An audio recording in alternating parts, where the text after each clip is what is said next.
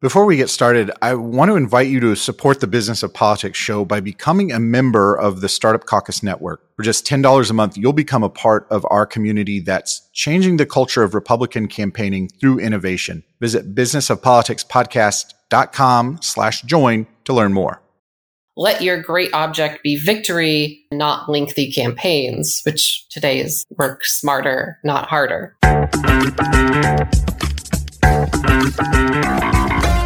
I'm Eric Wilson, Managing Partner of Startup Caucus, the home of campaign tech innovation on the right. Welcome to the Business of Politics show. On this podcast, you're joining in on a conversation with entrepreneurs, operatives, and experts who make professional politics happen. We're joined today by Caitlin Huxley, a campaign strategist, certified project manager, and history buff with a passion for empowering new candidates to overcome challenges and achieve success in their campaigns. She's also an author, and her new book is Ancient Wisdom for Modern Campaigns, Lessons from Sun Tzu's Art of War. In our show today, we dig into why this text is still relevant thousands of years after being written, what campaigners can take away from Sun Tzu's most famous sayings, and where strategy and tactics meet on the campaign trail. Caitlin, our listeners will likely be familiar with the name Sun Tzu and the art of war, but give us a brief history lesson of who he was, when he was writing, and why he wrote this text. So Sun Tzu was a Chinese general and military strategist who lived around 500 BC. For reference, that's around the start of the Roman Republic, so a real long time ago. He wrote his treatise, The Art of War, and it's full of best practices for military strategists. It's a major influence among Chinese military, political, and business leaders for millennia. And because it's full of generic, general strategic advice, it has a lot of wide applications. And since being translated into English back in 1905, been adapted to business, marketing, management, and even sports, but it was quite absent from politics. And so he was writing in the 5th century BC. Did he write this text for someone? What prompted him to write this? You know, it's really hard to tell, and historians differ even on whether or not it was a single person or a compilation of different writers, or one person whose family and descendants then edited the book and put it out. But throughout, he mentions and addresses the sovereign or the general. So I infer that it was a lot like, Machiavelli's The Prince was given to the Borgias. This was to the King of Wu. Right. And so 5th century BC, obviously things are a lot different now, even different than 1905 when it got translated into English. Why should campaigners specifically study Sun Tzu today? Yeah, well, it's notable because it's really one of the first recorded documents on strategy in history. And given the time frame that this was written, some of the advice is really surprising, as you might imagine. When I read it the first time, I really expected advice on outdated military tactics, the right way to hold a spear. But what makes Sun Tzu's work here special is his emphasis on the psychological aspect of warfare and strategy. The importance of knowing yourself and knowing your enemy, and the possibility of achieving victory without fighting through diplomacy or intelligence. He says, let your great object be victory and not lengthy campaigns, which today is basically work smarter, not harder. Right. I think it's really a reminder that your campaign is a means to an end, and you shouldn't just be running just to run. Instead, you are trying to get elected. You're trying to build up the party infrastructure or raise awareness for some issue. And because of the general nature of the advice Sun Tzu gives, it's really quite applicable, I think. What I really like about your book is you go through these maxims that he has and break them down with some lessons for campaigns. So let's go through that, and you share what the takeaways are for our listeners as they think about their own businesses, their own political campaigns, whatever the case may be. And I want to start with my favorite maxim from Sun Tzu. If you know the enemy and you know yourself, you need not fear the result of 100 battles. What should we take away from that? Knowledge is power. And in fact, the rest of that quote is, if you know yourself but not the enemy, you've gone only halfway to victory. Right? On the campaign trail, I meet a lot of candidates who feel that they have what it takes to win, but they've overlooked something important, right? Often the fact that their opponent is actually beloved in the district, or that the voters are against them 2-1, that their opponent has been elected over and over the past year. And sometimes that's, in fact, why they've run. And for our listeners, if you find yourself in this situation, I suggest that you get creative with your goal, right? Not every election is about being elected. Your race might instead focus on raising awareness for an issue, trying to grow up your local party, or build your war chest for next cycle. If you know the situations in your district, if you know the enemy and know yourself, then you need not fear the result because you know it. Yeah, I think that's a really important insight. And it pops up in my own conversations with candidates all the time where they're passionate about running, they're passionate about their issues. They know that they've got what it takes to be an effective elected official. But you can't change the fundamentals of your battleground, as it were, and your enemy's strengths. And I do think that highlights another important aspect of politics as it relates to the art of war that's different than, say, business. Is politics is very clearly a zero-sum game in many of the same ways that warfare is, right? There is a winner and a loser. And I think to have a really realistic approach to politics is that you know that your enemy, your opponent, we should say, has a say in the matter. It's not just what you're doing. And that's one of the reasons why opposition research, for example, is so important to politics, is because you also have to upset your opponent. Exactly. So part of what is talked about is the advantage. That I think it's Clausewitz that calls the campaign, the battle, really a roll of the dice, right? So you and your opponent are both struggling to gain the upper hand, take for yourself as many advantages as possible so that when those dice are rolled, when the voters go and place their votes on election day, that you are the one that comes to mind, that you are the one who prevails. Next, I want to go to this quotation from Sun Tzu. The general who wins the battle makes many calculations in his temple before the battle is fought.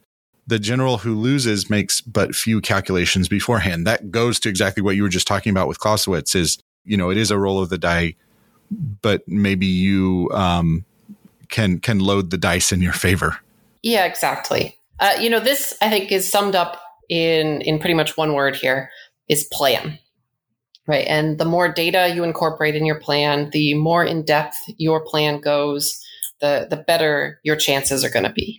Right. Or at least the better your chances of being elected. Every year I see candidates who choose their race and kick off their campaign almost willy-nilly, no plan. They have a general idea of what they hope to accomplish. But in planning, the devil is in the details. If you don't know how many votes you need to persuade, how much money you're going to need to raise, how many volunteers you need to recruit, the fact is you're not ready to run. And the first book in Sun Tzu's manual is all about planning, this and budgeting. And I think it starts off where your campaign should, with the plan. Everyone wants to dive into the tactics right away of how we're going to do this, but the budget and the plan are the foundations. Absolutely. So the next maxim to dig into says, the energy developed by good fighting men is as the momentum of a round stone rolled down a mountain thousands of feet in height. Unpack that for us. It seems very dense. Yeah, he's a little flowery in his language. And, that's obviously this is written in ancient Chinese and then has been translated through the ages. So who knows what he originally said. But the lesson here is that if your team, your staff, your volunteers, your close advisors are well chosen, well trained, they can become more than the sum of their parts. But only if you have them working together towards the same goal, right? Campaigns are comparatively short and intense.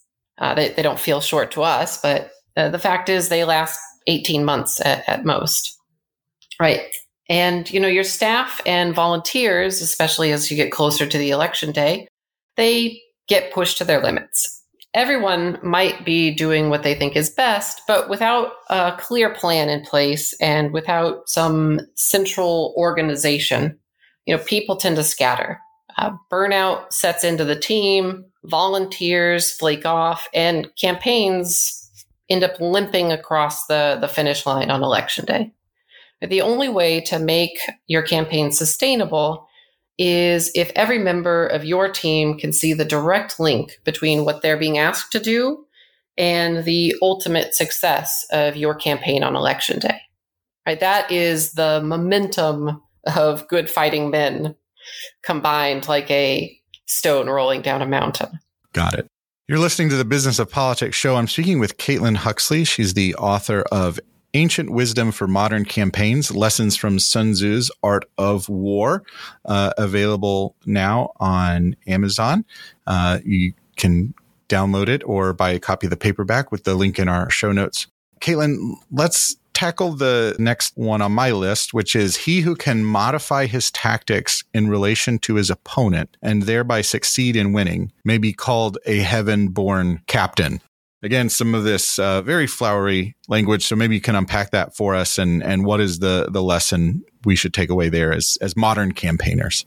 I think it's easy enough to say that things change on campaigns, right? Whether new polling data comes out or a scandal hits at the top of the ticket, if the election math changes, then your plans need to change with it. And the easiest way to profit from one of these new developments in the election is being the first to seize the opportunity. You should be putting your opponents in a situation so that they are forced to react to your moves and not the other way around. In fact, early on in the book, this is calling you the heaven-born captain, but early on in the book, he actually defines a couple things: the moral law, heaven and earth, the commander, etc.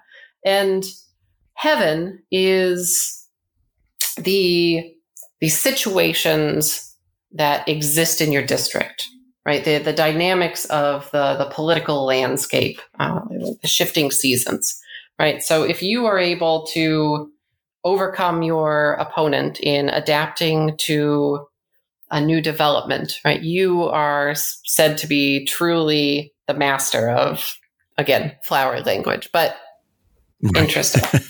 So I do think that is a key lesson, and it goes back to the other great philosopher, who is it, Mike Tyson? Everyone has a plan until they get punched in the face, but your plan only lasts until you make contact with your opponent in this case. And being able to adapt and overcome that is obviously a critical skill.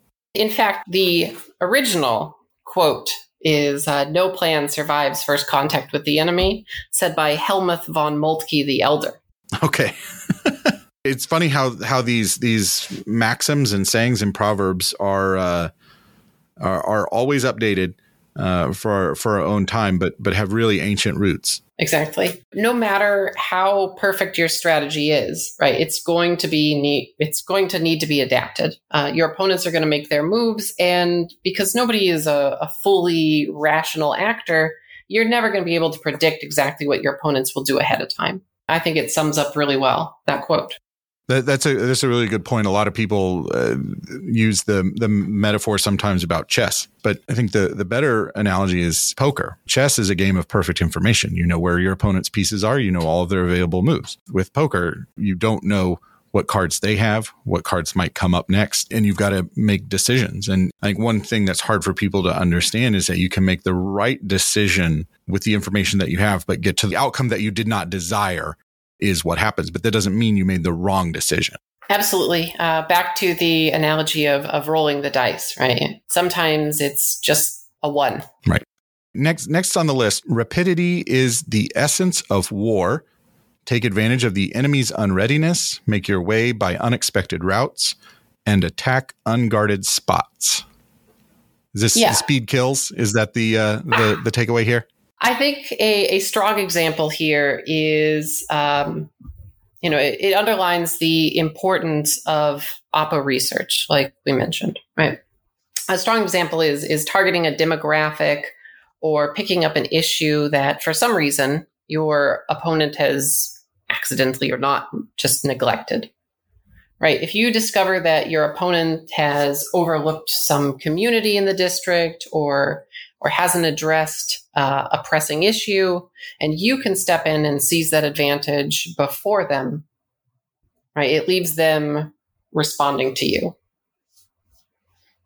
right? Conversely, an important thing that I think is really important to mention about all of this is, this advice is 2,500 years old, and it's undoubtedly that your opponent has heard it in some form or another, right? So everything here, it's really easy to fall into the trap of believing that we are the only one who's developing a strategy. And so, your opponent is doing the same, right? You have to watch out for them trying to catch you off guard. If you're trying to be the first mover, beware that they might actually be, right? You should be aiming in this way to give your opponent as few gaps to exploit within your own campaign as possible. All right. Last one on my list is the quotation is move not unless you see an advantage. Use not your troops unless there is something to be gained. Fight not unless the position is critical. What should we take away from this saying? So this comes from the final section of his book. And the last two chapters here are on attacking by fire and the use of spies. I translate this into using scandal on a campaign. And of course, spies still exist, right? While some might find these topics a bit distasteful, they are a fact of life of modern campaigns. And whether or not you personally choose to employ these tactics, understanding them is important to defend against them if your opponent chooses to be, let's say, less honorable than you do, right? And these tactics are dangerous, right? Just like using fire in an ancient war, scandal is just as likely to end up burning you if you're not careful.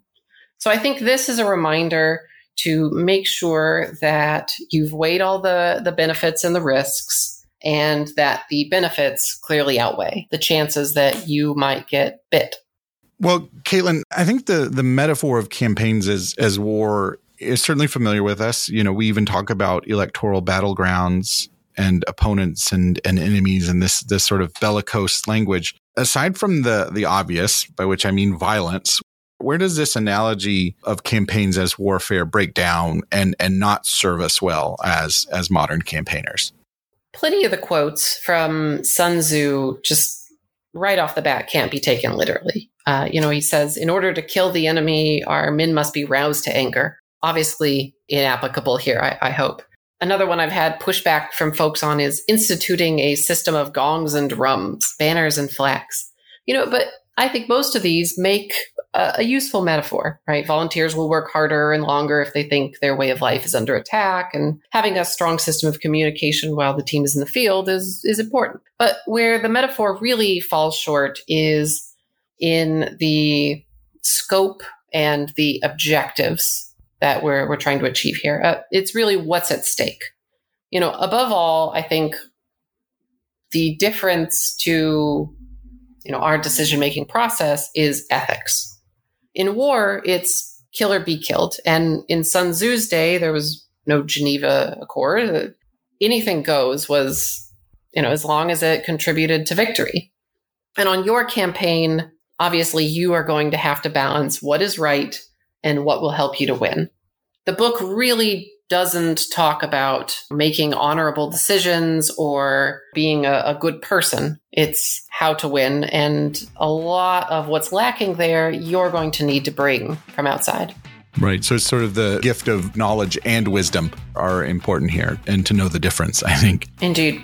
Well, my thanks to Caitlin Huxley for a great conversation. You can learn more about her in our show notes and get a link to Ancient Wisdom for Modern Campaigns, Lessons from Sun Tzu's Art of War. If this episode made you a little bit smarter or gave you something to think about, maybe picking up that copy of Art of War off your shelf again and reading it in new light, all we ask is that you share it with a friend or colleague. You'll look smarter in the process and more people learn about the show. So it's a win-win. Remember to subscribe to the Business of Politics show wherever you get your podcasts so you never miss an episode. You can also sign up for email updates on our website at businessofpoliticspodcast.com. With that, I'll say thanks for listening. We'll see you next time.